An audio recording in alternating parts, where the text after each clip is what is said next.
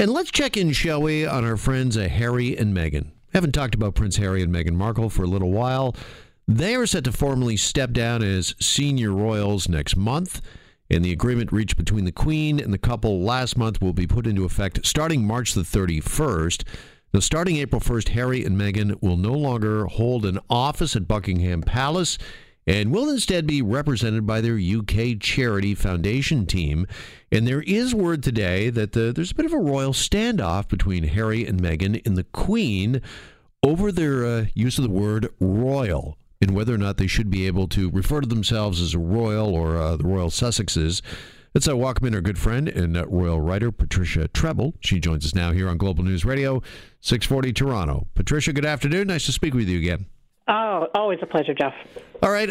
First off, who's got the ultimate or final say on this when it comes to this? Is it the Queen?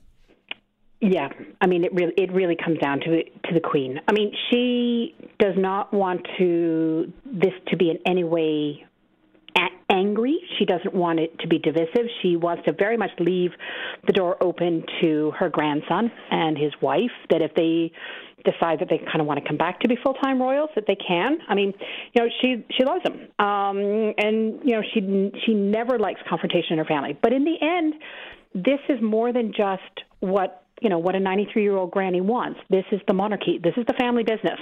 And you've got to pass it down to successive generations. So it's her, but it's also Prince Charles, because he's the next one. He's going to be taking over the family firm, in the not too distant future. And this use of the word royal, for commercial purposes, is a red flag. And I don't see how they're going to be able to do that. Okay, what is the benefit of them, Harry and Meghan, being able to use the title or word royal or the title Royal Sussexes? It's the connotation, right? It's the fact that they are royalty. It's the fact, and that's why they're not going to be able to use the HRHs, Her Royal Highness, His Royal Highness, past the 31st of March, and certainly not for their commercial ventures, because it's a connotation.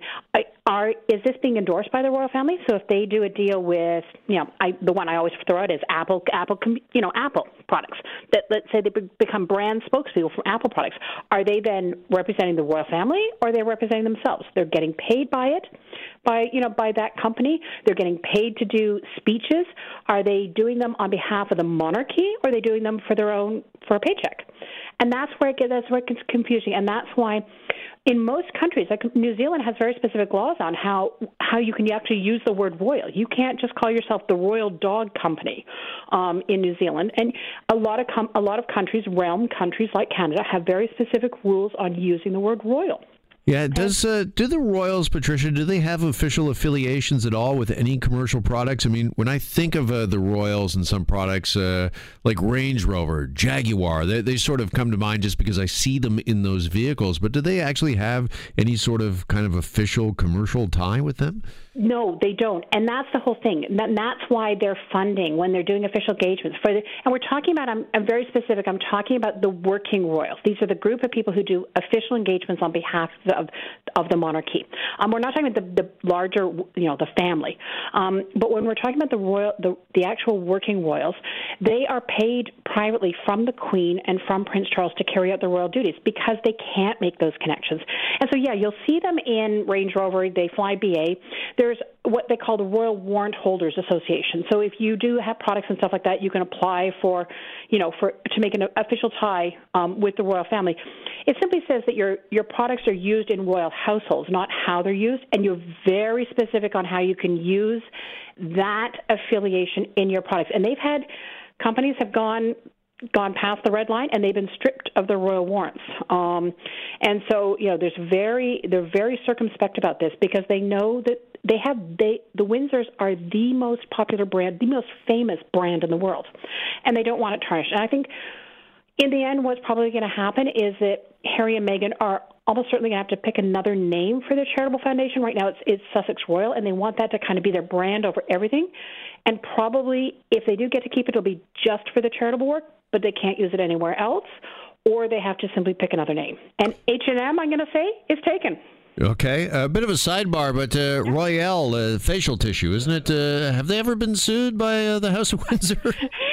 Not that I know of. Okay. I know exactly. You get these weird little anomalies, but it's like the Royal Conservatory of Music and things like that. Right. You have to use the word, have the royal monarchy is a very specific thing, and it's one of the things you don't even think about. I mean, I do, because this is what I do. But then but they have to think. And as you said, as of the 31st of March, they're out. They're coming back to do a chunk of royal duties end of February, beginning of March, and then that is it. They're off on the great unknown. Yeah, maybe those facial tissues are known as Royale and not Royal for a reason. But the E on the end, I think, is quite deliberate. Yeah. All right. So Harry and Meghan, they will, as you mentioned, officially leave the royal family at the end of next month. Does it stand to reason when you leave the royal family that you also, I guess, leave or lose the ability to be identified as royal? I mean, is this a bit of a weird ask or expectation from them? Well, I mean, this is something unprecedented. I mean, nobody as senior as them has ever done this before. So, I mean, we are kind of breaking new ground. But yes, I mean, there has to be a sharp division between royal duties and their commercial. Because they're actually going to be going out taking any paychecks. I mean, they were just down in Florida, and Harry was talking to a whole bunch of invited guests on behalf of J.P. Morgan, which is the big financial institution in the States, and he pocketed what is assumed to be a paycheck upwards of $1 million for that.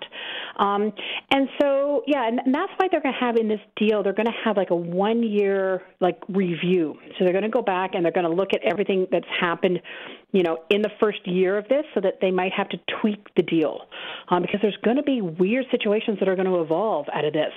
But it does raise the question of how different are they going to be from every other celebrity then, right? If they can't use the royal, I mean, everyone knows he's Prince Harry, but if you can't use it, then Patricia, that was my next question, because you're absolutely right. Everybody knows Harry and Meghan, and knows Harry as Diana's son, and knows him as Prince Harry. So really, at the end of the day, is this kind of semantics? Is it much ado about nothing? I think it is in many ways, for the vast majority of people, much ado about nothing. I think for royal officials, I think for people like me, it does actually mean something. And it's those tiny little things. I mean, this is the royal family, and the be all and end all will not stop the world from rotating on its axis. If we're talking about the fact that their knickers are in a twist about using the word royal, but it does actually mean something in the end. And they have decided that they don't want to be full-time royals. That means that they can't get the benefits that come with that. Right. Do you think the benefits are going to be even larger and bigger? I mean, at the end of the day, Harry and Meghan, they've broken away. They're going to establish their own brand. And will that brand probably be bigger and personally benefit them more than being associated with the royals? That's the multi-million-dollar question, Jeff. And to be honest, I'm not so sure, because if you don't have the big royal tours, if you don't have all those associated benefits that come with being a royal, who are they in the end? People keep talking about, they're comparing themselves against the Obamas, but Barack Obama was president for 8 years. He was, elected twice. And so I don't know that you can make that sort of comparison. I mean, it's going to be interesting because, things like, he keeps his military titles, but he won't be able to he won't use his honorary positions, So it's kind of a weird waiting game. I think we're going to get a good sense of it at the year mark, the 1-year review mark. We're going to get a good sense of what exactly they want to do. And the fact that they've let all their staff go in Britain, I think, certainly is an indication that, they're going to base themselves certainly in North America. Yeah. When do you suspect we're going to see the official reemergence of Harry and Meghan as this new brand? Yeah, I mean, that starts March 31st, right? So that starts April 1st. I mean, that's the big thing. But we are going to see them back in the public view starting about the end of the month. They've got a whole series of engagements, big standing engagements, including the big Commonwealth Day service at Westminster Abbey, which a huge block of the royal family always goes. The Queen always goes to that, and that's on March 9th. And then when are they going to unveil their new stuff? I think if they're smart, they're going to take their time. They're going to start figuring it out, roll it out slowly. Probably start with the charitable work and then work up to the commercial stuff. I would think probably by the summer we'll get an idea of what their future is going to hold. But obviously, the first part of this new year, they have been very busy. I'm sure hold away with whoever their new advisors are, figuring out who they are, what their brand is, and how they're going to communicate that to the world, and how they're going to roll that out. Oh, I think they've been in endless meetings. I mean, I think they were down at Stanford apparently talking to people about how to do this sort of a charitable work. I mean, I think that they want to still be very active on the world stage. The question is how they're gonna do that. And I think it's unprecedented, and because of that, it makes it unique and it makes it hard. I think it's a very fine line they're walking between their charitable work and also getting paid for stuff. And it's going to be interesting to see how they can walk that line. Yeah, just finally, Patricia, I want to circle back to something you said at the beginning of our conversation, that the Queen is trying not to make this personal, that she still loves her grandson and his wife, and maybe one day would love to welcome them back officially to the family. But is it going to be hard moving forward for there not to be, I don't know, some sort of, I'll call it give and take, because I'm thinking, if Harry and Meghan are out on the world stage, is that overshadowing Will and Kate? Are their profiles going to have to be bigger and out there more to sustain this royal brand over Harry and Meghan's new brand, whatever that is? Yeah, I mean, this is now a problem that Charles must be just kind of, tearing his hair out about, because he'd always wanted to slim down the number of working royals. I mean, the Queen has a lot of her cousins who are quite elderly, who are still doing royal duties and stuff like that. He very much has made no secret of the fact he wanted to be very slim, focused on his family. But his family is him and Camilla, William and Kate, and Harry and Meghan. And now 1/3 of that mix, that group of 6 are gone. So in a way, it actually puts more pressure on the top 4, on Charles and Camilla, who are in their 70s, and William and Kate, who have had kind of a part-time sort of life. They've been, the Queen has wanted them to spend as much time as they can while they're young with their kids, because she didn't get that when she became queen at 25. And now that's going to be over, because if everyone else is starting to retire, the pressure now on William and Kate is enormous. That I think they're going to have to step up and do a lot more tours. They're going to have to do a lot more duties than they currently do. Yeah, we'll get you out on this question. Are we any closer to finding out where Harry and Meghan are officially going to land? Is it Toronto? We heard last week that they'd bought some $15 million house somewhere here in Toronto. I hear those rumors too. I don't know anything. I mean, I think it's going to be a big city. I don't see them staying in Victoria. I think that's just a little bit odd, being in a rented place, in Victoria. But where they're going to finally end up, I'm not sure. And I don't know that we're going to know definitively till after the U.S. election, because Meghan's made no bones about the fact she's not a Trump fan.